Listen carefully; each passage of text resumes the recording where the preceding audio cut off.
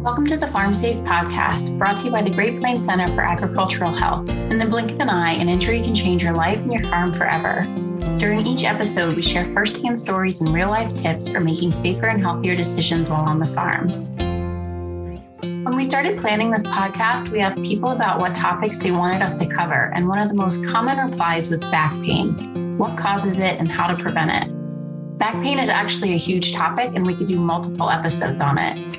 For today, we're going to focus on how back pain relates to a specific type of exposure, whole body vibration. Whole body vibration is something farmers might experience when operating a machine with a power source, like an engine, that can transfer vibration to the operator, usually through the seat they're sitting on. Since it's harvest season and we know farmers are spending a lot of times in tractors and combines, we thought it'd be a good time to learn more about this. My first guest today is Dr. Fred Gerr, a physician who specializes in both occupational medicine and internal medicine. Dr. Gerr was on the medical staff at the University of Iowa hospitals and clinics where he practiced occupational medicine, meaning he took care of people who had injuries or illnesses that resulted from exposures they had while on their job. So to start, Dr. Gerr, could you tell us a little bit about back pain? It's a pretty common problem, right? Back pain, and for the moment, I'll restrict some of my comments to pain in the lower back, which is the most common place for pain all along the spinal column. Low back pain is an extremely common experience among adults. And in the United States, at least 75% of all adults will experience a major episode of low back pain at some point during their lives. And many of them will experience low back pain at several or multiple points during their lives. Low back pain can be the result of something simple, like pain that originates from a joint in the spinal column or a nerve that's pinched a little bit in the spinal column, or it can occur for no reason that we are aware of at all. It's a big problem because it makes it hard for people to do their typical activities of daily life, and it makes it hard for people to go about doing their jobs. It's the single most common cause of work-related disability in people under the age of 45 in the United States. It's also the single most expensive cause of work-related disability. It's important to note that back pain, it occurs more often among people who engage in certain occupational activities.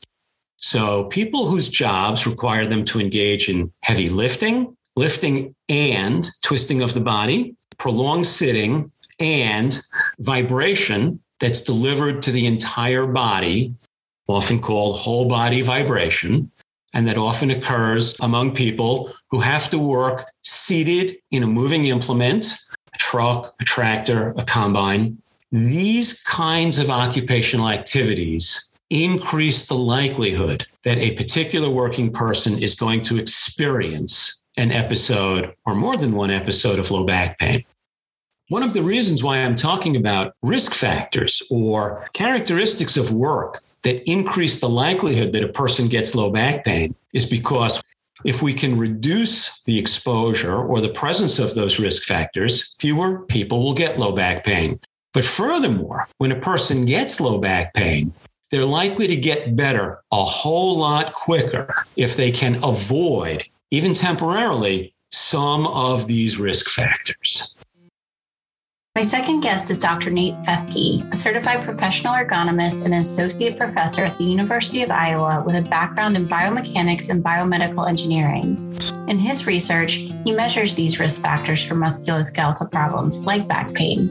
He also has experience measuring and evaluating whole body vibration. I asked him to join us to tell us more about what he does and how occupational exposure to whole body vibration relates to back pain. So occupational exposure to whole body vibration is considered one of the primary risk factors for the occurrence of back problems, back pain, which is extremely common, not just in agriculture, but in many occupational groups that operate heavy machinery. And so I focus on ways in which we can measure and characterize a person's exposure to whole body vibration in order to understand the extent to which that exposure may increase one's risk of experiencing back pain. So what exactly is whole body vibration? Sure. Well, as Dr. Gerr mentioned, whole body vibration occurs when a person is typically seated in a machine that has its own power source, so an engine, a motor. And when that machine is running, that power plant delivers vibration to the machine chassis, which then transmits through the seat to the operator. And when that machine is moving over terrain, the characteristics of the terrain also impart vibration through the machine to the operator. So it's a combination of both the machine itself under power and also the terrain that it's moving over. Is this something that people are aware of? I mean, limited experience, but I know if I'm riding on the mower, I can feel that shaking, but I don't know that I've ever thought this is a problem. I think it's important to know that just because the thing is shaking doesn't mean it's necessarily going to be harmful. It depends both on the strength or the amplitude of the shaking and the frequencies involved. In general, people that operate machinery often have an awareness of when that machine is rough on their bodies in terms of mechanical vibration. Now, it's not as simple as that because there are a lot of factors that influence the potential harm that vibration can do, including one's posture while operating. So if a person is leaning very far forward on the seat, reclining very far, leaning to the side, or twisting to looking around, which is common in agriculture. So twisting around in the seat to view and implement behind the tractor, for example, those kinds of situations can influence the amount of vibration or the extent of vibration that is delivered. It's also important to recognize that low back pain isn't the same as, say, burning your hand on a hot stove. You stick your hand on a hot stove, it hurts instantly, and you know it's a problem. People can operate equipment like this and begin to experience low back pain that night, for example, or may find that it interferes with their ability to sleep, or they wake up the next morning, get out of bed, and their back hurts. So the linkage may not be instantaneous the way the stove and the burnt finger are, but nevertheless, it may manifest within a few hours or a day or 2 days. It's also true, though, that some people can work with equipment for long periods of time and then begin to experience the effects after years have passed or after their bodies age some. It's no secret that people are a bit more robust physically when they're in their teens and 20s, and experiences that they may have that have the potential to harm them may not result in discomfort when they're younger and do manifest as discomfort when they go through the normal aging process. So what's happening in between the vibration entering the body to the eventual back pain outcome? Like what's happening there? The actual mechanism by which vibration leads to an increased risk for low back pain is not fully understood. But what we do know is that the human body is a mechanical system, and that mechanical system responds to vibration differently depending on the frequency content of the vibration. One of the things that happens when a person is seated on a machine that is under power, right? The vibration is coming in. It's the job of the muscles in your back to stabilize the spine. And so when you have vibration coming into the seat, when you're going over rough terrain that's causing more impacts or mechanical shocks, the muscles are constantly responding to those vibrations and shocks to stabilize the spine. So the muscles are firing all the time to keep things stable and often can become fatigued over time. And so that is one possible way in which the vibration can lead to an increased risk for back pain. So that's interesting to me. You're saying when you're operating these machines, even if it seems like you're just sitting there, your muscles are still working and potentially getting tired. That's exactly right. Yeah. People often have this perception that if I'm seated even if it's in an office chair or when you don't have vibration, when you are seated, it really still is an active proposition. Your muscles do not shut off. And when you're in a machine that's vibrating, there are so many little bumps and movements that your body needs to respond to in order to keep yourself stable.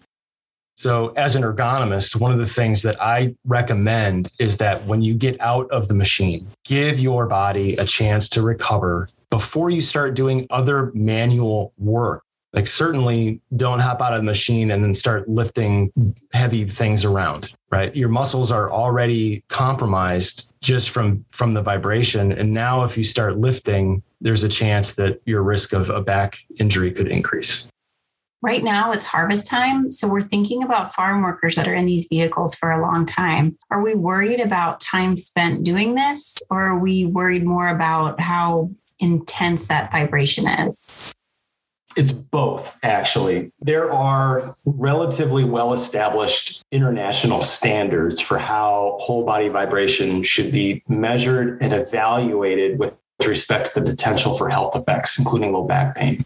So what we consider is how strong the vibration is. So what's the amplitude of the vibration?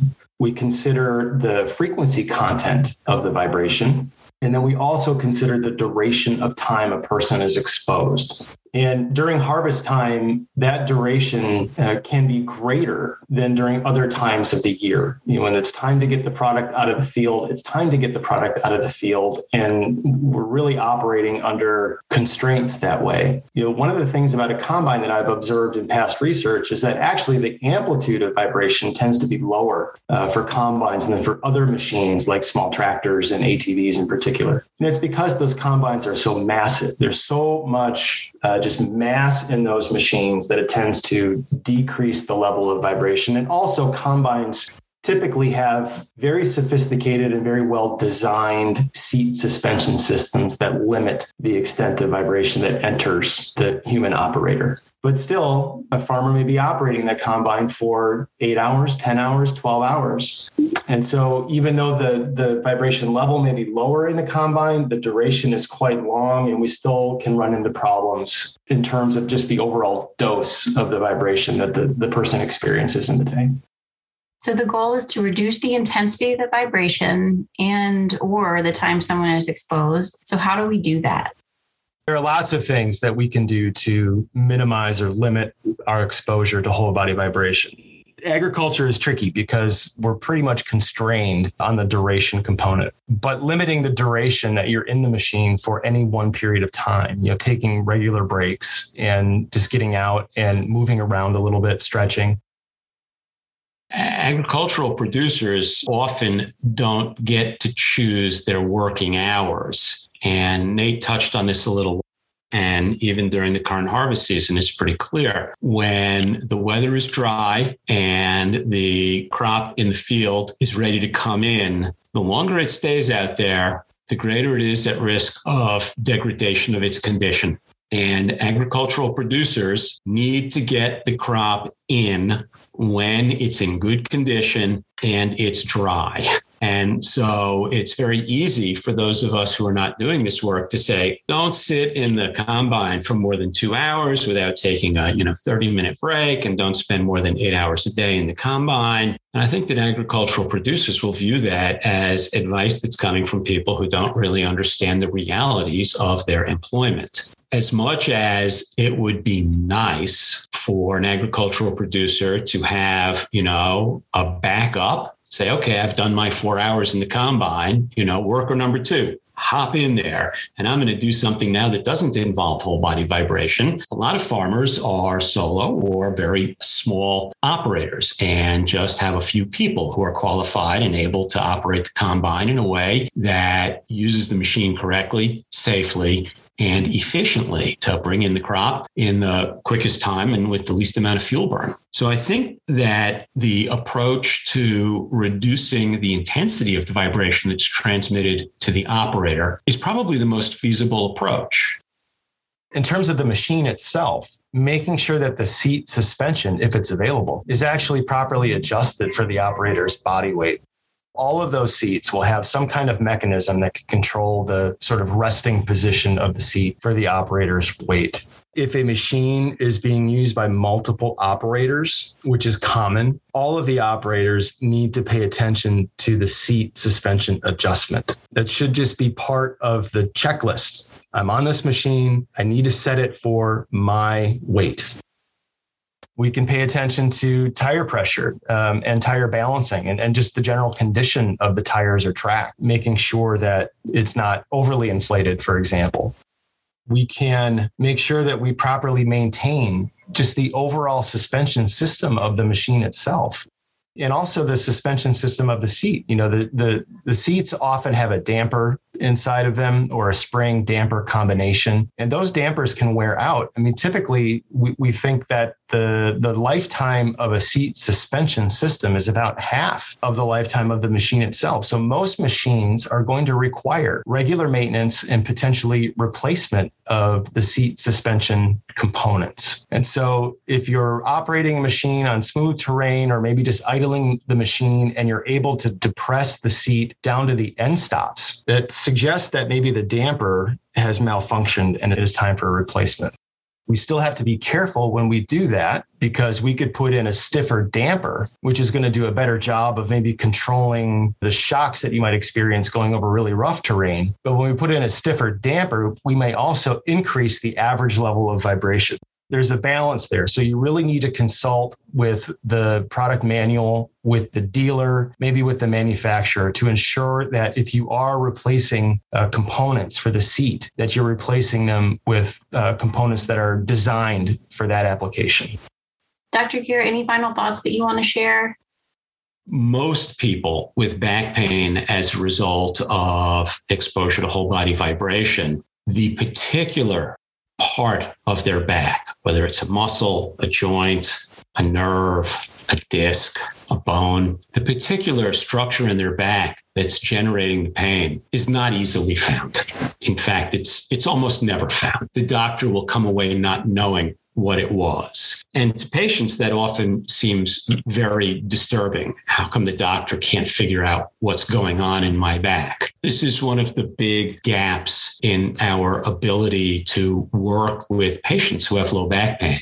The good news here is that the majority of these people who have back pain will not have it permanently. If they engage in very simple, easy to do measures, then their back pain, in fact, will go away. Persons with low back pain will get over their low back pain faster if they are able to reduce the total duration of exposure to whole body vibration, as well as reduce the intensity or amplitude of the whole body vibration that they're experiencing. I think that controlling vibration using the best possible vibration attenuating seats and making sure that they are maintained to meet factory specifications in the way that Nate was talking about is a very, very useful approach to reducing back pain among these workers. We've provided links to additional resources in the episode resources section of our website. Check out some of the infographics that the Great Plains Center has made about whole body vibration. Visit us on the Farm Safe podcast to join in on the conversation about keeping safe on the farm. We want to hear from you. Share your stories about health and safety issues on the farm, about injuries that made you change the way you work, or about the ways you keep yourself and others safe on your farm. Also, let us know if there's questions you have or topics that you want to hear about on the air. You can visit our website, gpcah.org, or email us. Original music for the Farm Safe podcast was written and performed by Ben Schmidt. This work was funded by the Centers for Disease Control and Prevention as part of the National Institute for Occupational Safety and Health's Great Plains Center for Agricultural Health.